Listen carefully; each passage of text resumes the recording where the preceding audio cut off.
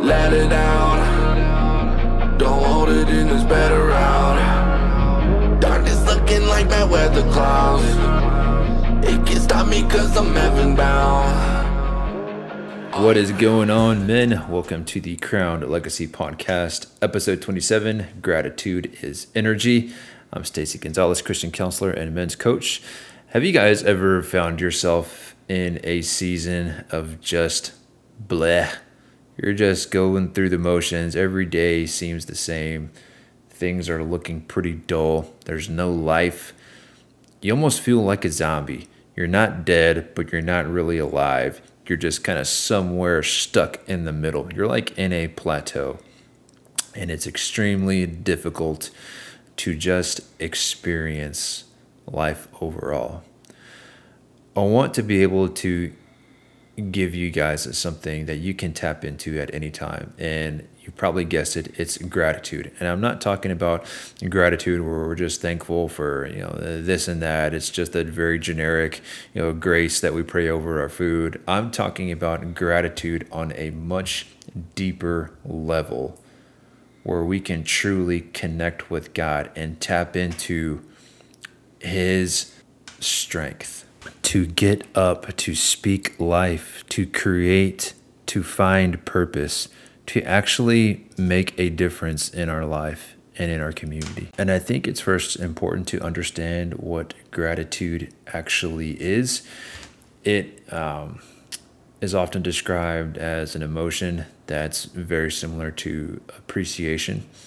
And the American Psychological Association actually defines it as this overwhelming sense of happiness and thankfulness, almost like a gift that provides us fulfillment. And on a biological level, when gratitude was studied in the brain, it actually showed to boost the neurotransmitters of serotonin and activate dopamine levels, which just means you're actually activating your own happiness. You're actually activating positivity.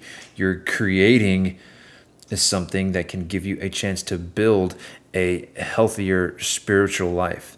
And if we look on a biblical level, 1 Thessalonians 5:16 through 18 says, "Always be rejoicing. Give thanks for everything." And we can do this at any given moment. At any time throughout the day, we can just express our gratitude towards God.